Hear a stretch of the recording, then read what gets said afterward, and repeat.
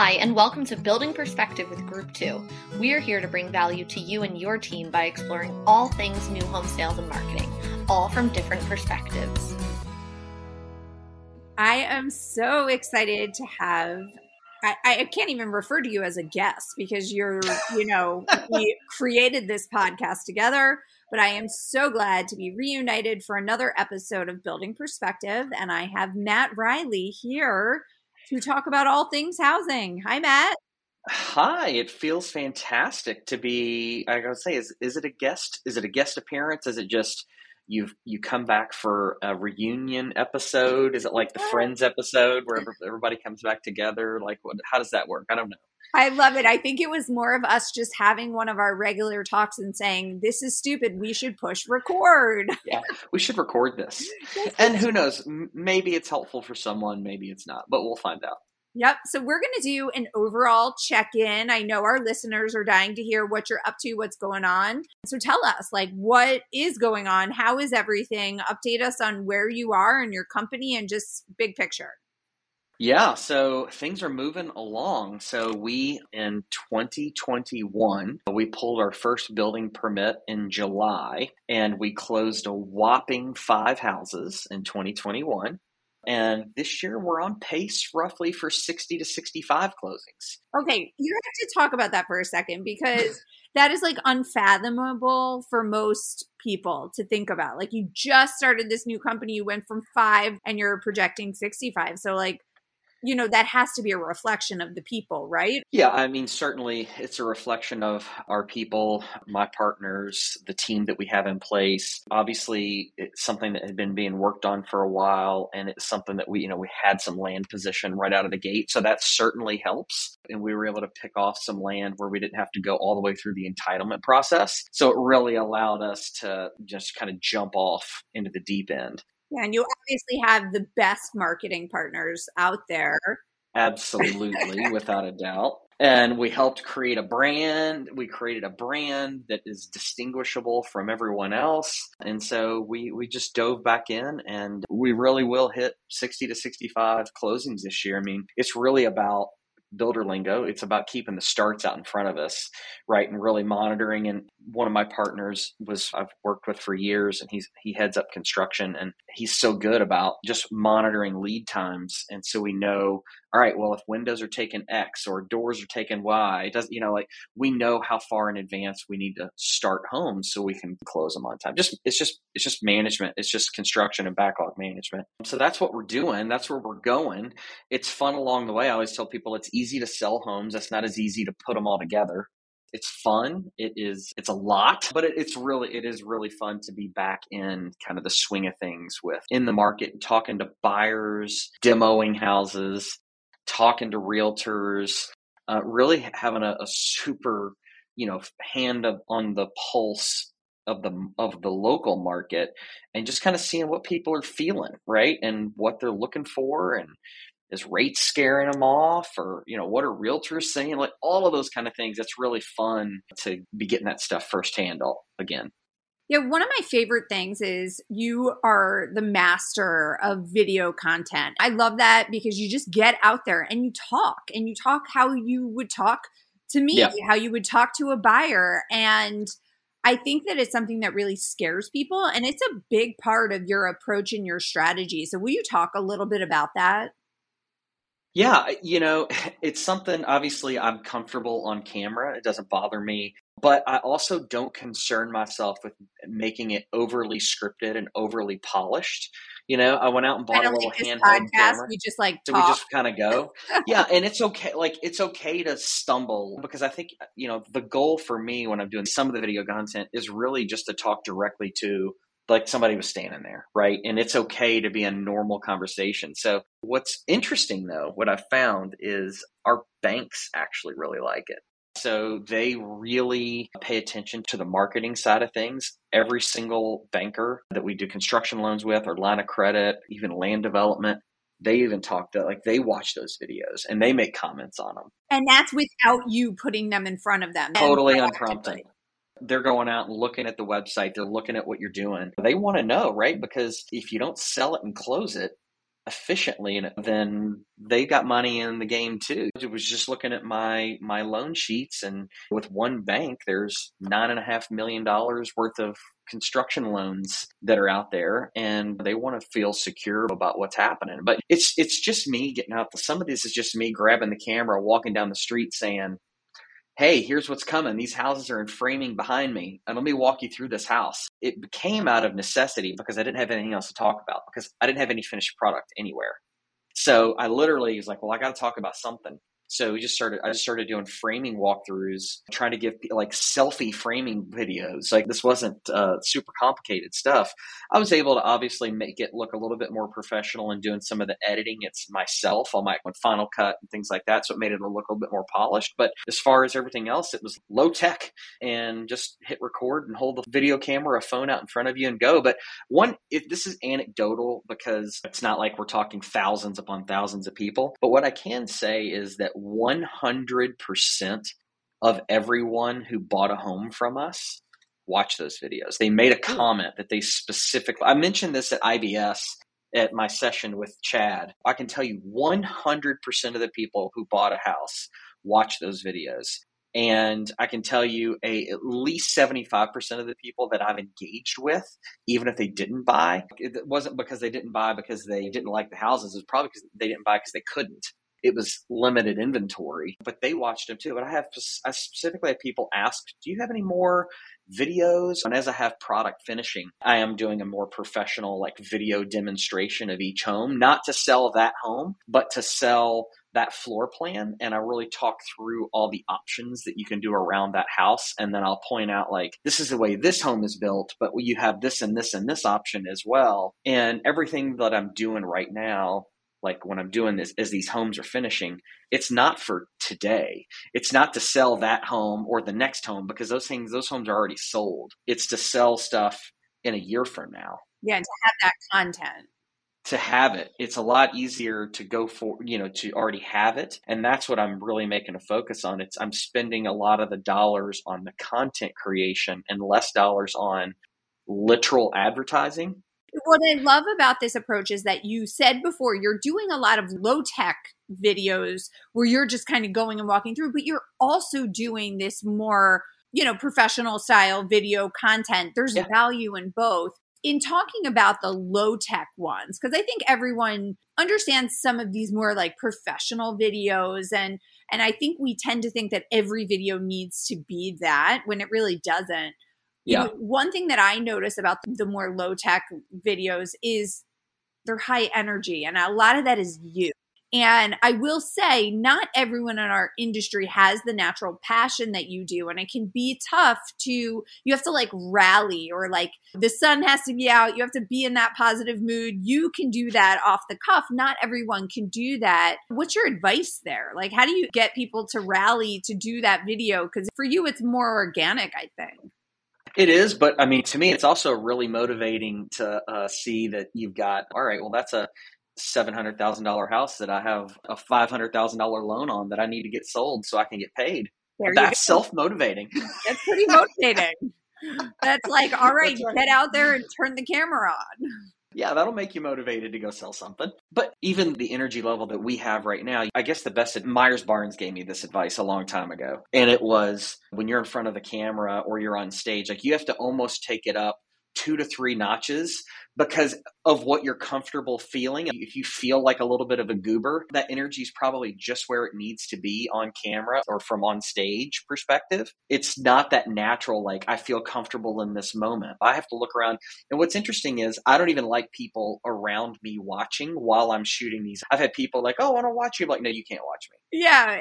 You can watch the video, but you can't watch me do the thing because I feel like a complete goober because I'm really trying to like amp up that energy level. I love that. I want everyone to try to use the word goober in their organic conversations for the rest of the day, and just like use the word goober randomly, because I'm really excited to try that myself. One of the things I do, because I don't have as much natural energy as you do, but I obviously am very passionate, I'll get out there, I'll do some jumping jacks, I'll smack my cheeks. I need to do that to give a talk or do video content. I like that analogy from Myers, just about like taking it up 2 notches, because it does come across on the camera, as well as like just smiling and showing that you're really into what you're talking about.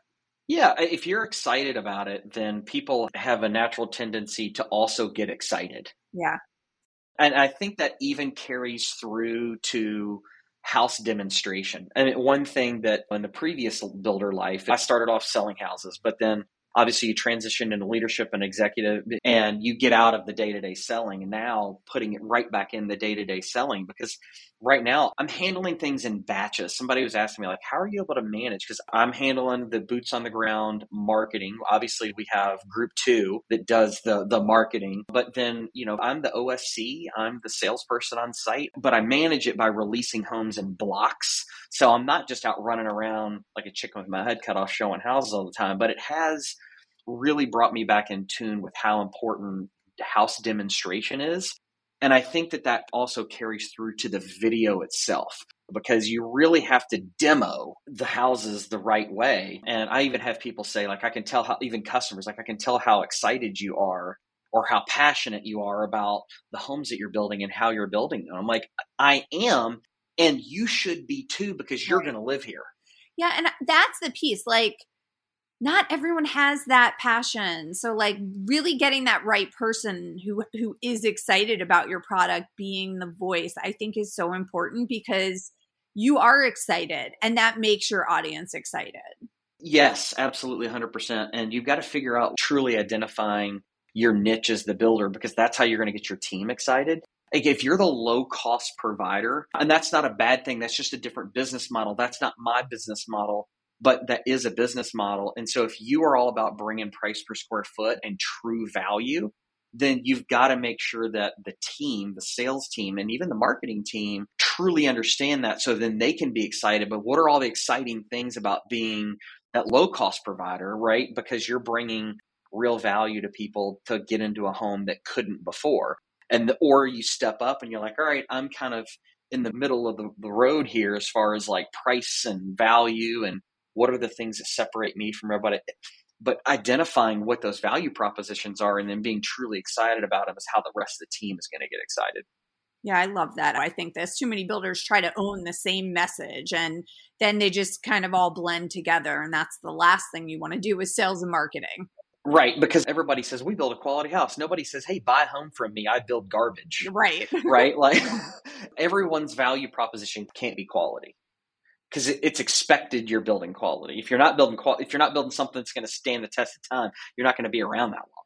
Yeah, it's so true. So what has changed? I mean, you said you're now the OSC, you're now doing the sales. You talked a little bit about blocking, and I would imagine you're talking about your schedule. Like, what are some of these things that are tactics that have helped you that our listeners could benefit from? So now this is my process as a small 60 unit a year builder, and we're spec only. So there's no pre-sale. We have staff, we have office staff, we have construction people in the field, but we're doing everything spec only. And I'm getting houses to basically drywall. And then once they're drywall, then I'll list them and put them on the market. But I do that in sections. So I'm like, all right, I've got a release of 4 homes in this neighborhood that I'm going to do. And then a week from now, I'm going to do 2 homes over here. And then it's all based on the construction schedule. The starts and sales are playing off each other, right? Once we get into certain stages, because I can't have 3 neighborhoods active at one time, because I'll never get anything else done. I still have a company to run, so I just can't be the salesperson out there running around. And so that's what I mean by blocks. Then it comes into what's the process of actually marketing, putting homes on the market, and actively selling. And so for me, this is not this broad brush stroke, but for me, what I'm doing is once I create an inventory home, it goes on the website as a coming soon home. It's essentially doing a coming soon campaign for a new neighborhood, except I'm doing it for blocks of homes. And then I'll build a list. I'm not doing showings and not doing any of that stuff while I'm building the list. I don't have pricing anywhere. And then about a week prior to when this home would go live, why do you want to sign up? How do you build a list? Why do you want to sign up on the list? It's because you're going to get inside information before the general public does about release dates and pricing and what the homes are and the specifications of them. So about a week prior to the home going in the market, then I'll send out an email to our list of people who are interested in those homes and or that neighborhood. And then I open up for that week preview showings.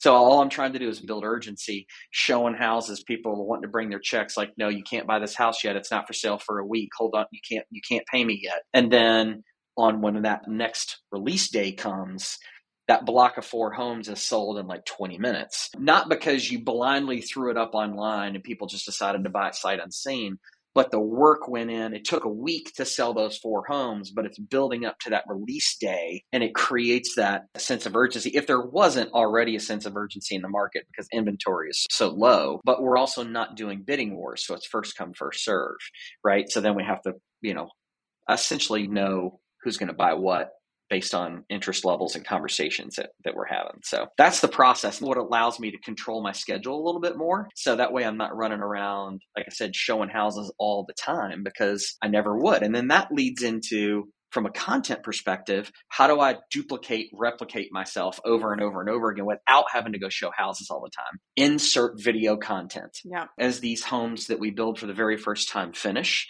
that's when we do the professional it's not here's the kitchen, it's an actual demonstration of the home and the different options and why they're that way, healthy home features, smart home features, talking that through. So you've got this long form video and then also breaking that up into sections and then inserting those sections into, say, Matterport tours and photography and virtual staging and all of this stuff. Because when someone says, well, I want to see this house, well, I don't have one finished. Here's this, right? Here's the video tour. Here's the Matterport tour. Here's the virtual staging. Or, I'm not showing you this house because I'm not in the showing phase of this release yet. But if you want to see one, here's this content. It helps alleviate, and B, I don't have to build any models. So I have no models anywhere.